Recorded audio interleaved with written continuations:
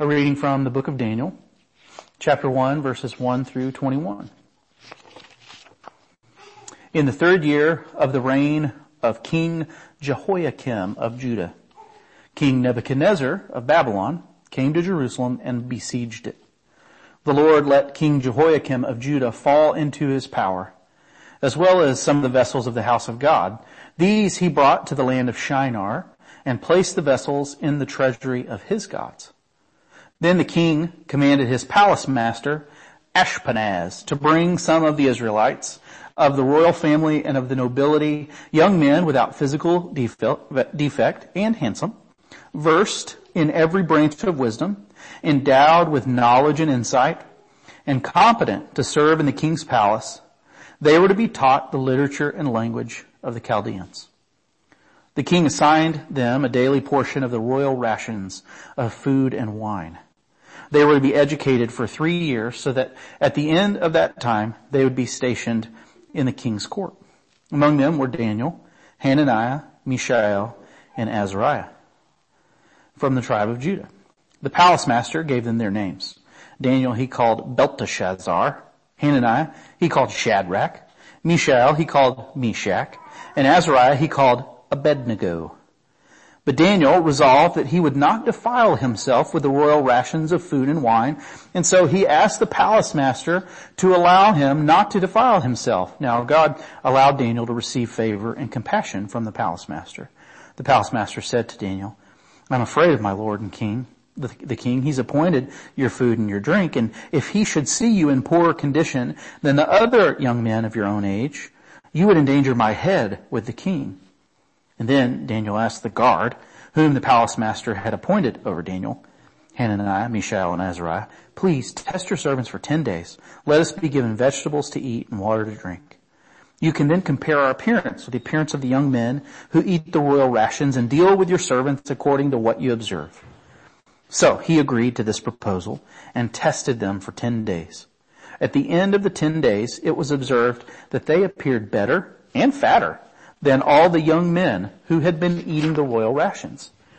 So the guard continued to withdraw their royal rations and the wine they were to drink and gave them vegetables. To these 4 young men, God gave knowledge and skill in every aspect of literature and wisdom. Daniel also had insight into all visions and dreams. At the end of the time that the king had set for them to be brought in, the palace master brought them into the presence of Nebuchadnezzar. And the king spoke with them. And among them all, no one was found to compare with Daniel, Hananiah, Mishael, and Azariah. Therefore, they were stationed in the king's court. In every matter of wisdom and understanding concerning which the king inquired of them, he found them 10 times better than all the magicians and enchanters in his whole kingdom. And Daniel continued there until the 1st year of King Cyrus. The word of the Lord. That's right, Margot. I don't know how you can read that story and not come away thinking that the Daniel fast is just where it's at. It is the God-ordained vegetable and waters. Hey, have y'all heard of that, the Daniel fast? There's like a diet book written called the Daniel fast, and it's like, the folks are like, this is what the Bible says. Like if you want to lose weight, if you want to become your best self, you do the Daniel fast. But it said they were fatter. Right? I think they have a New Life translation of that verse. It's like means fitter instead of fatter. More disturbing process. Lots of olive oil. Yeah, which, that's my sermon for the day, you guys.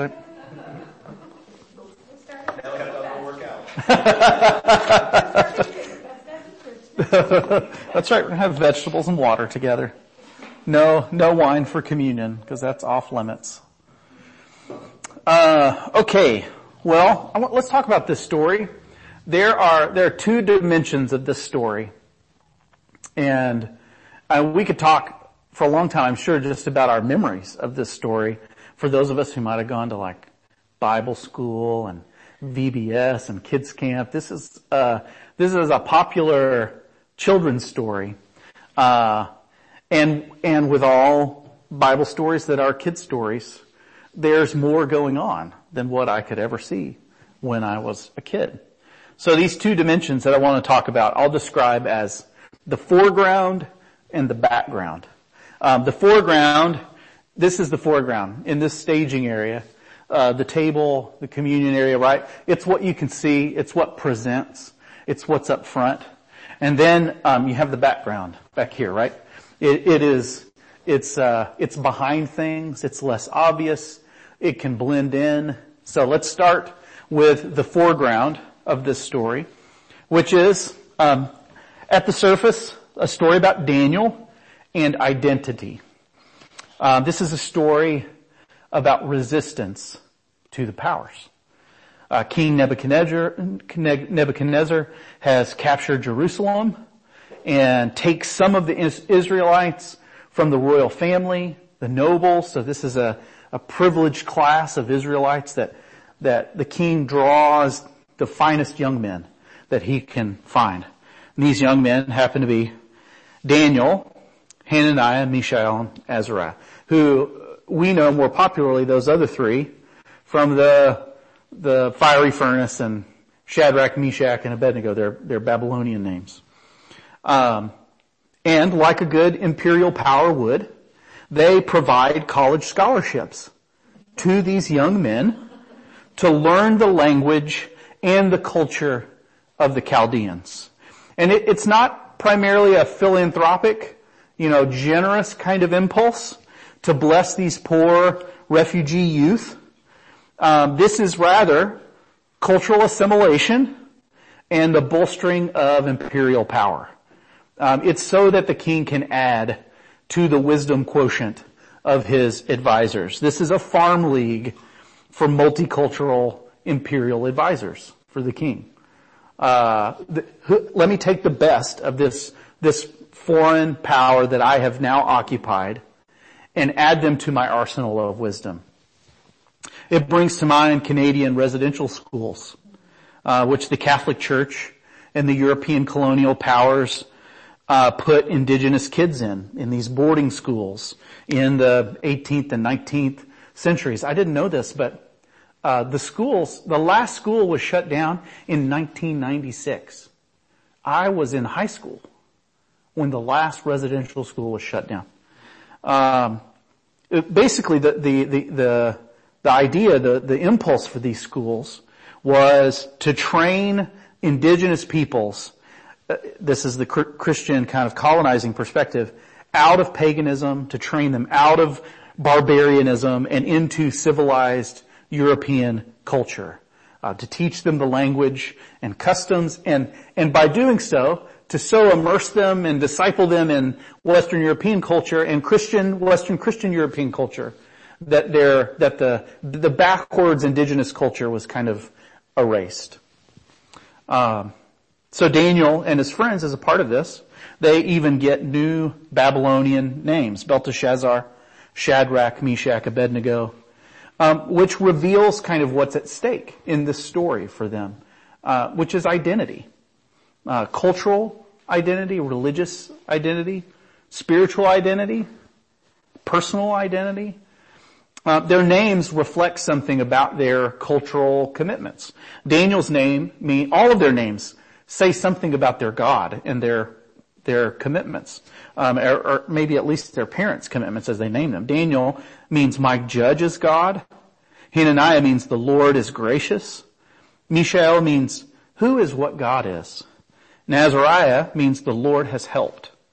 And instead they get these nonsense Babylonian names. We have no idea what these new names mean.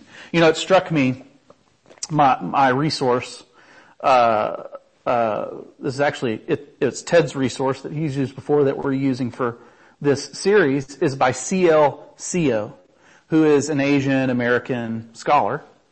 And he goes by C.L., I would guess, ostensibly because it's too hard for normal American white folk to pronounce his actual name.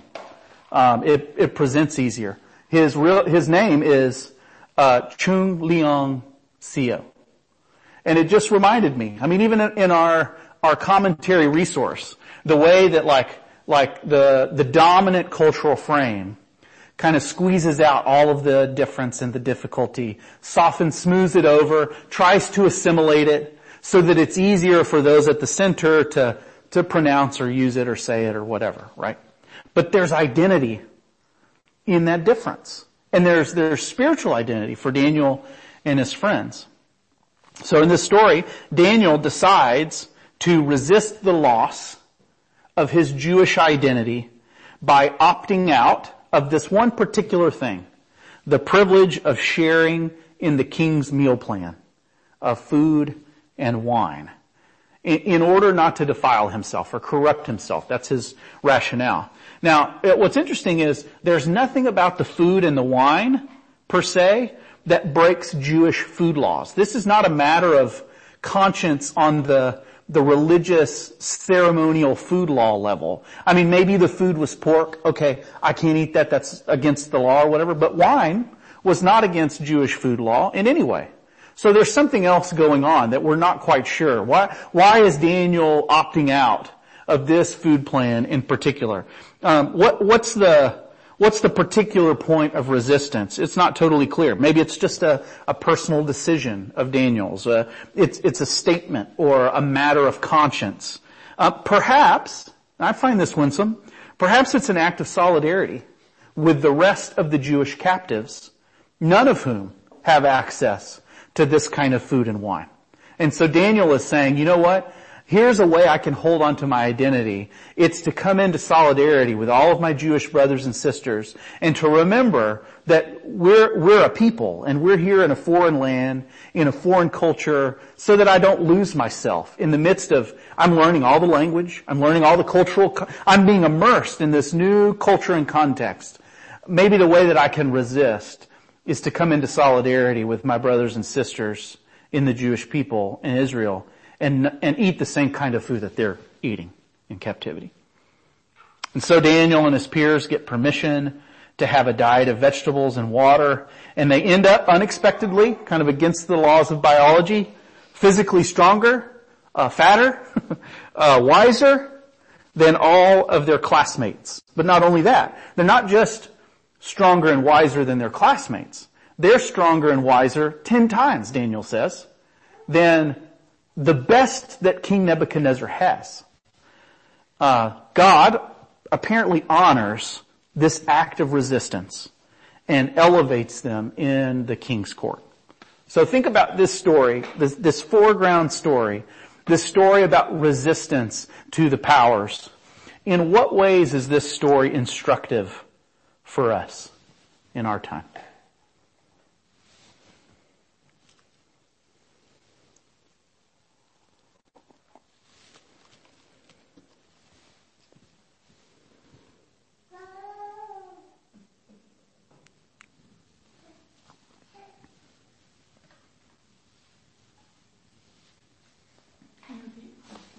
In what ways is this story of resistance and identity, this story of Daniel, in what ways is it instructive for us in our time? What points of connection or dynamics do you see that have crossover to our lived experience now?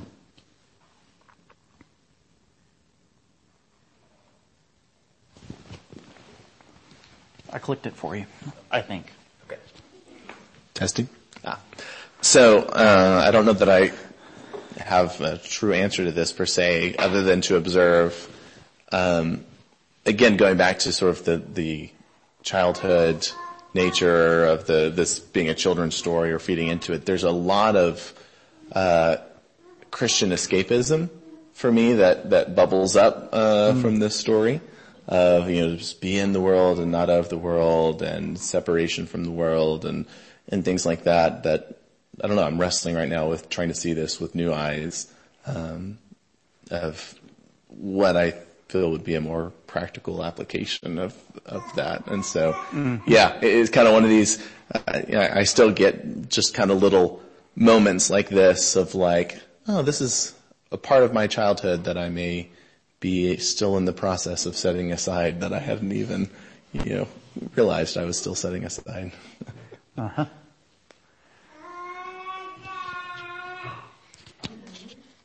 That was the first thing that came to my mind too, was just, don't watch R-rated movies, don't, swear, don't, and like, I bought into all of that, like, hard as a kid. And I mean, now I do enjoy the occasional swearing, and the occasional R-rated movie. Did you get that YouTube? But I think it is something that you have to discern, because there is something to be said for not filling your mind with things that you're like, oh, I can't unsee that now.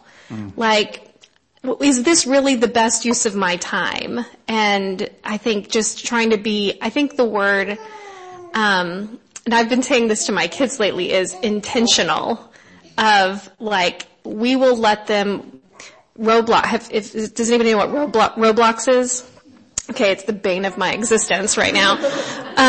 But like, we had let our kids just kind of roam across Roblox, and I don't like it, but it's like we've unopened this box now and it's hard to put it back in. But what we have been doing is they're like, okay, you have to choose 3 of these games. You can't just play one for a little bit and then go on. You're going to choose 3 for this week, and you have to play only those. And they were like, what? That is so hard. And, but they did it. And I don't know, it's just, I think instead of mindlessly just going along with what everything does, with how everything goes, we just need to have intention. Yep. Thank you, Megan.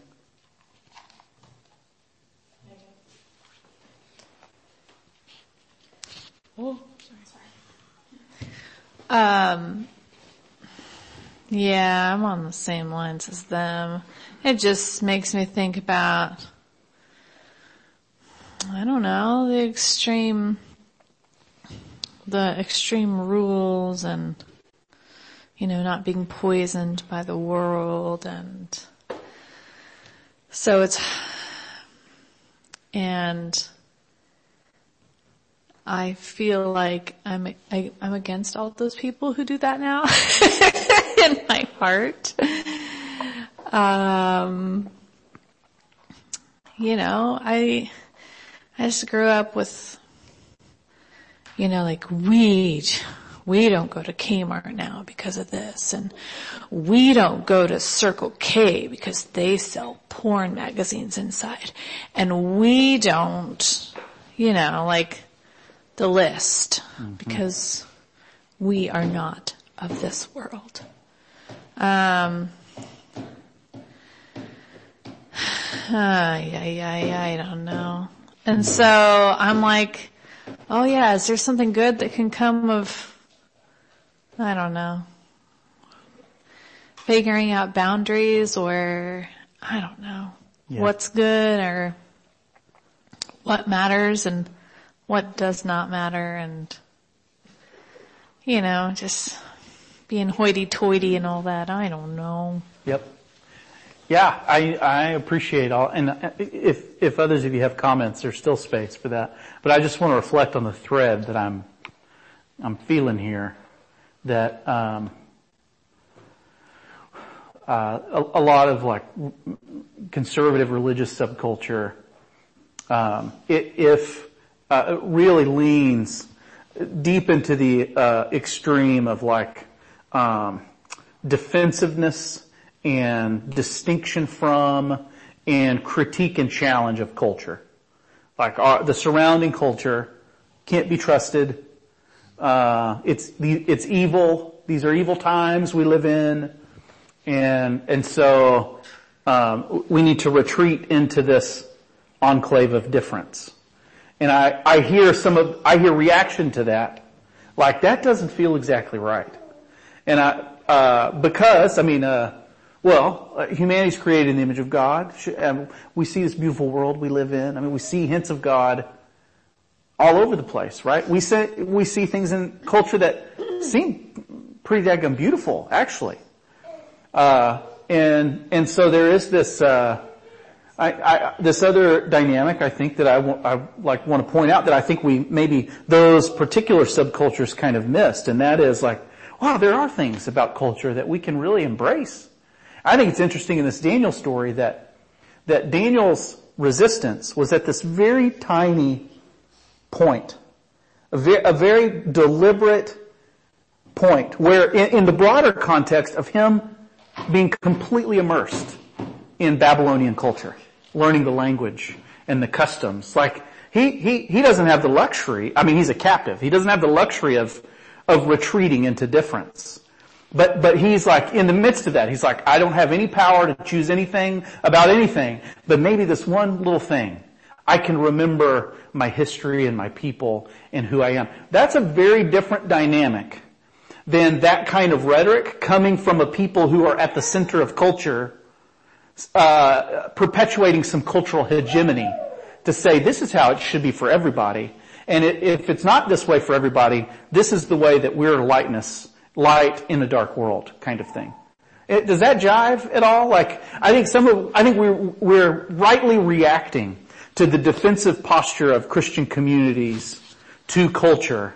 Now, I think it swings too far probably in the other direction to say, well, there's nothing about the world or culture that we should resist. Because there is evil and injustice, right?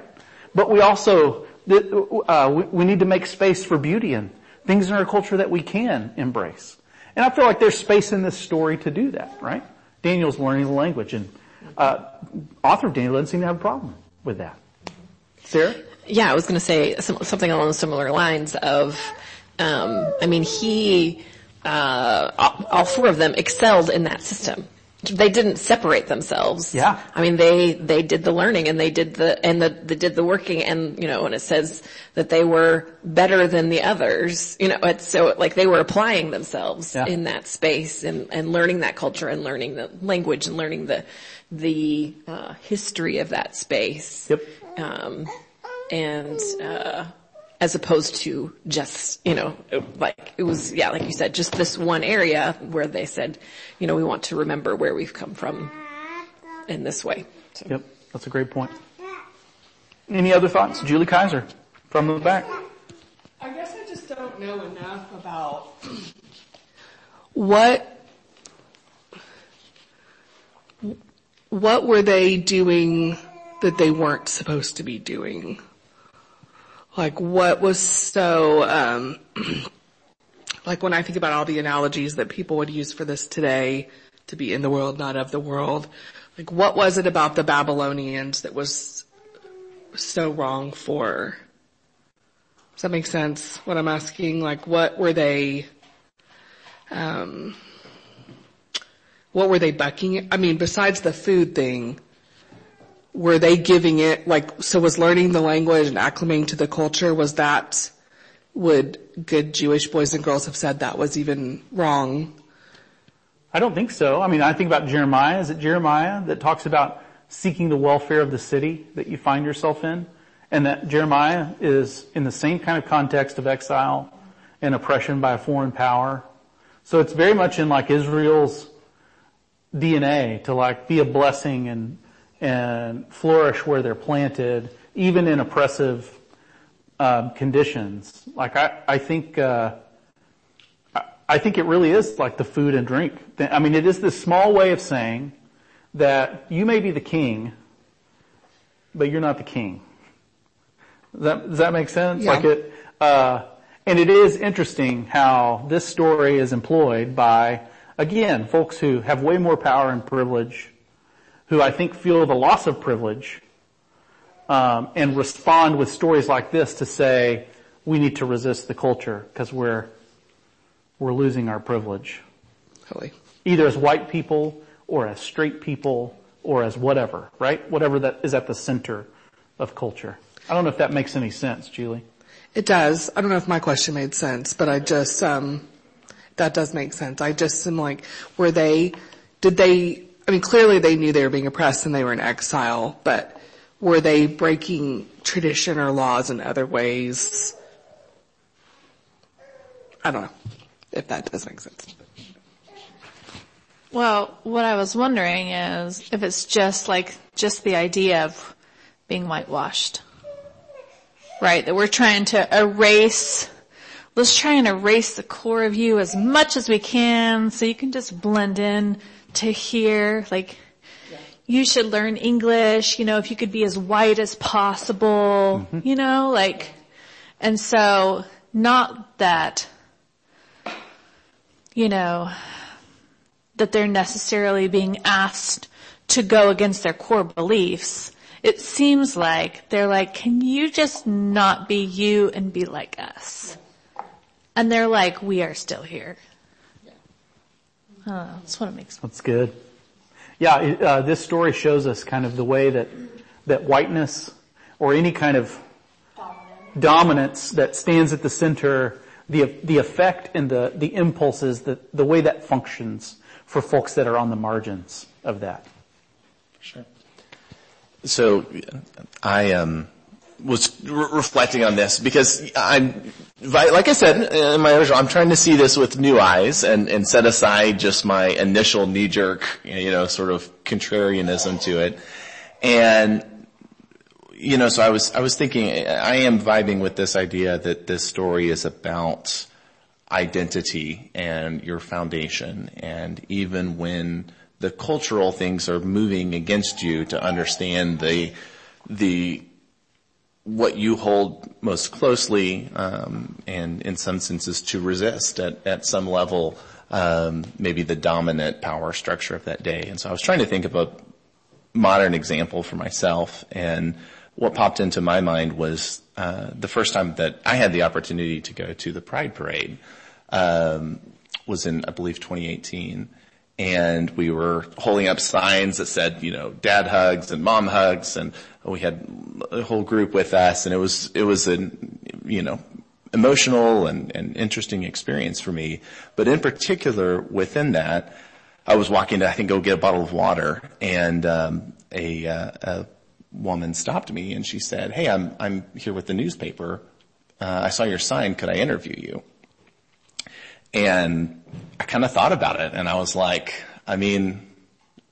okay, yeah, but for me there was at this moment, this juxtaposition of, okay, if I do this interview, my name's gonna go onto, and this was a tiny thing, but for a while, if you Googled my name, this article showed up. Yeah. Right below my professional work page. And all of these things. And so there was this moment of this connection of my, my career, my online presence, my, all of these things. And then someone asking me to put my name beside an interview, at this Pride Parade. And I agreed to do it. And she just said, "Why are you here?" And I was kind of like, that's why am I here? And the answer I came up with at the time was, I'm here because I am feeling frustrated with the narrative of my church backgrounds and the way that we interact with the LGBTQ community. And I feel powerless to change that, but at the same time, I felt like this was a little step that I could take to change that, to offer up mom and dad hugs at the Pride Parade. And they ran that quote.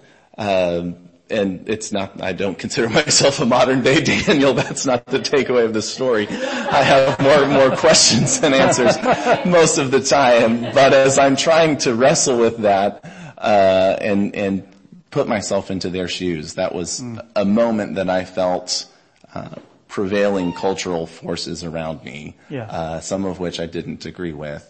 And maybe just an example of if I was to think about healthy counterculturalism, it wasn't about avoiding a gas station, but it was about standing in solidarity with folks who are oppressed and suffering, right, and who are mistreated. And I think this Daniel story, that's a great example of the kind of impulse that this story inspires. Because Daniel is privileged class. He is a part of an oppressed people, sure, but he's a part of this noble class that's right in the king's court. And he takes a risk to hold on to identity and to hold on to solidarity with his people who are suffering at possible expense to himself. Mm-hmm. And that's good lessons for folks that want to be allies Yeah, that's what we do. Like we don't have to do this. I mean, we do it sometimes at the risk of the perception of those at the center that we might poke through our act of resistance. But yeah, and we see Daniel doing that. What a great story. Thank you, Daniel. I mean, Miles. Hang on. Okay, so Charles, you said something right before Miles spoke, and I had to write it down because I knew I'd forget if I didn't. Well, I didn't actually write down what you said, and now I'm kind of forgetting what you said. But, don't worry, I've forgotten it too. Just come back to him and he'll never know. Okay, I'll tell you exactly what you said. But something that I'm thinking about in like our present day is as like the dominant culture, which is mostly like white people, as like they're starting to see more languages coming into the U.S. and more, like all the differences. And once like white people that are in a position of power start seeing that, like there's more POC than there was, and they're starting to see like, oh, there's a lot that they work harder to put them back into a place of oppression and like back into a place where they don't think that they can be equals or get to that same point and have the same privilege.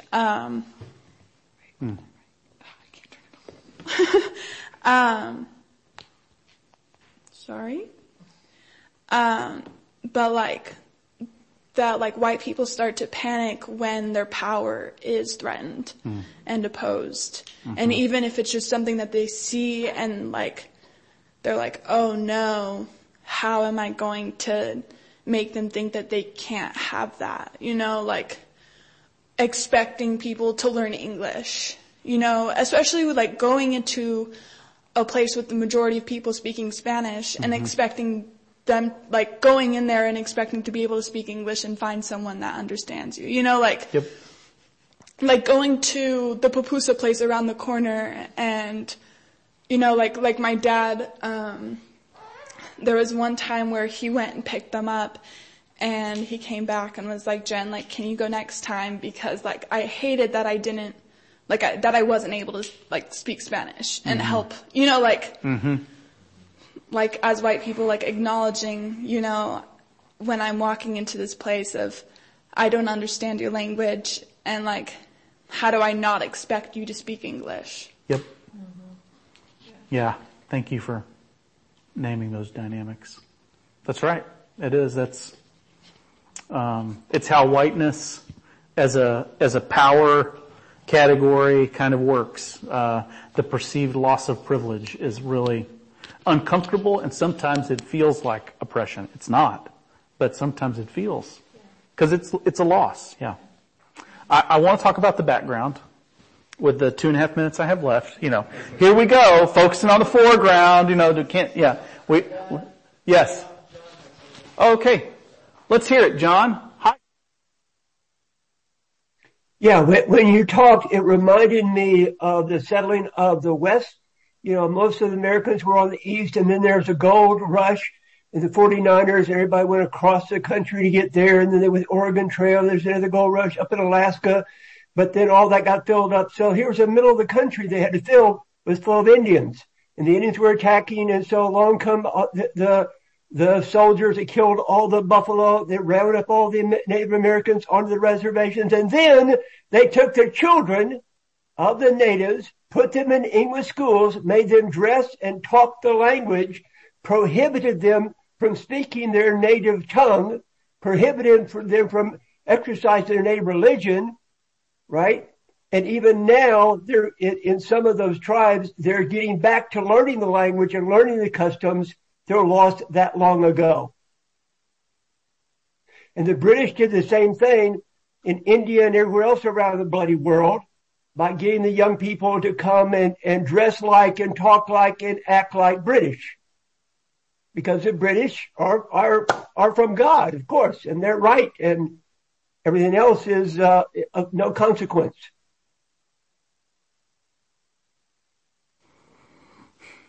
So the background is a story, humming in the background, is a story about how God works. who God is and how God works. Have any of you seen the invisible gorilla video? Do you know what I'm talking about? It's a social psychology experiment about selective attention. And there's a team of folks in white shirts and a team of folks in black shirts, and it says something like, count how many passes the team in white shirts makes in the next 30 seconds. And so you watch the video, and in the foreground, you're like 1, 2, 3, 4, 5, 6, 7. You get to the end, and it's like they passed it how many times? 13 times. But did you see the invisible gorilla walk across the screen? You're like, what? So you watch it again, and while they're passing, a gorilla walks in the background, like, and then Lee exits, the other side of the stage, and you can completely miss it for all that's happening with the actors in front. God is the invisible gorilla sometimes. Not so invisible in this telling, because, this is Israel's story. I want us to see God in this. This story is set amid a theological crisis. Because for Israel to be in foreign captivity means that there's a question about whether God's promises have failed. Right? Where is God? Israel was promised land and temple, and all of that is gone now. So has the plan of God been aborted? Where is God now? Most of the contents of the house of Yahweh, of God, have been incorporated now into the house of a foreign god. And so this story is fundamentally about how God is at work in the midst of this crisis. God, in this story, this chapter 1, is the main character, the main actor. And we know that because this whole story is framed at 3 particular points by God's action. The same verb in each spot in the narrative. God gives, God gives, God gives. 3 times God gives. In verse 2, God gives Jehoiakim over to Nebuchadnezzar. You wonder what God is up to. Well, it's not just Nebuchadnezzar's intentions to subjugate the Israelite people. God is actually giving them over somehow. There's something going on with redemptive discipline. I like to think of it in terms of Israel was choosing hell, and so God let them have it. And allowed this foreign power to take over. Verse 9, the translation obscure this, but it's the same verb for give.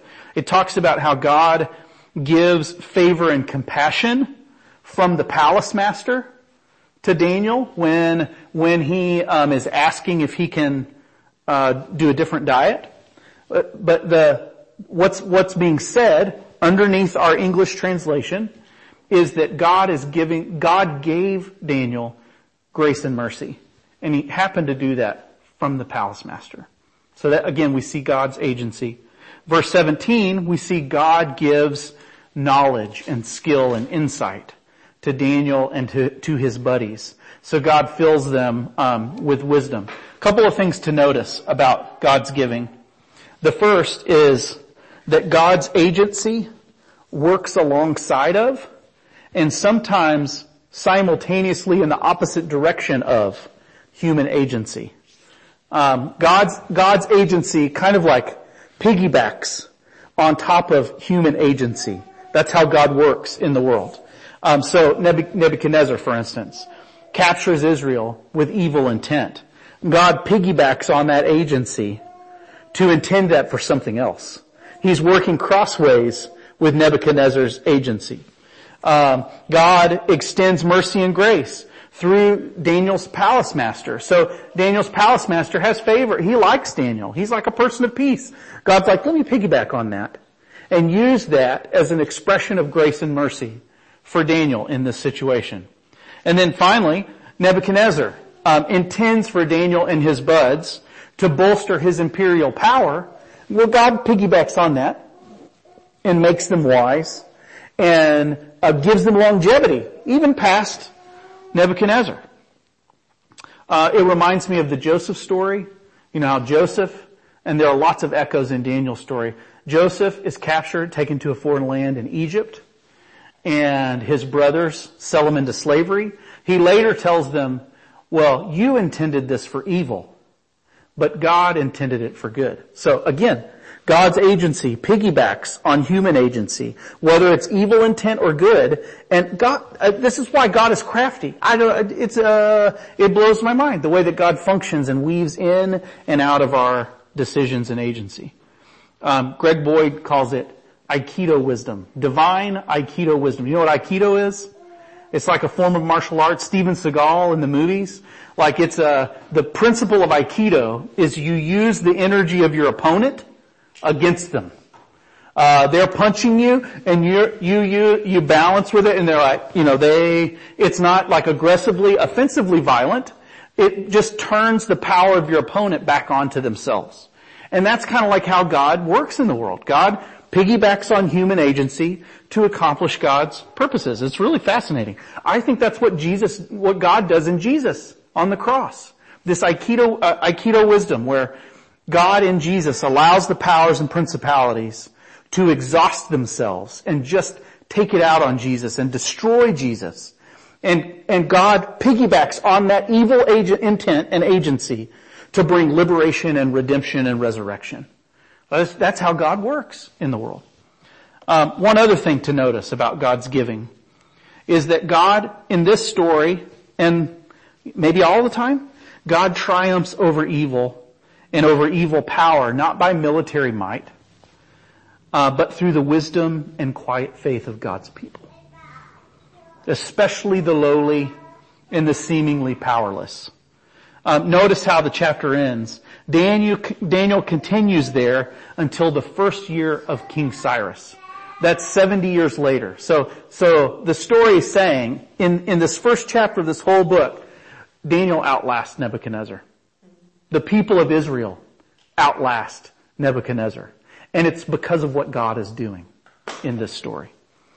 Which I think maybe the takeaway is just a little bit of hope that when it looks like a dumpster fire and when it looks like we're overwhelmed by dominance and hegemony and power, that God is at work and that God can piggyback on that agency to subvert it, to turn it back on itself, to bring goodness through the quiet actions of resistance of folks like Daniel who say, you know what, I'm opting out of that because I want to be in solidarity with my people. And God turns that ripples that into something that's really good and shows God's power.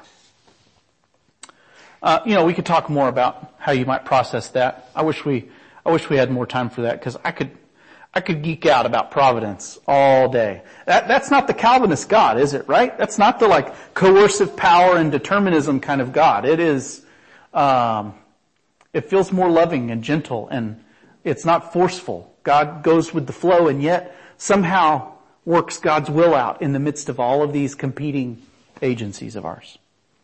It gives me hope. Hope it gives you hope.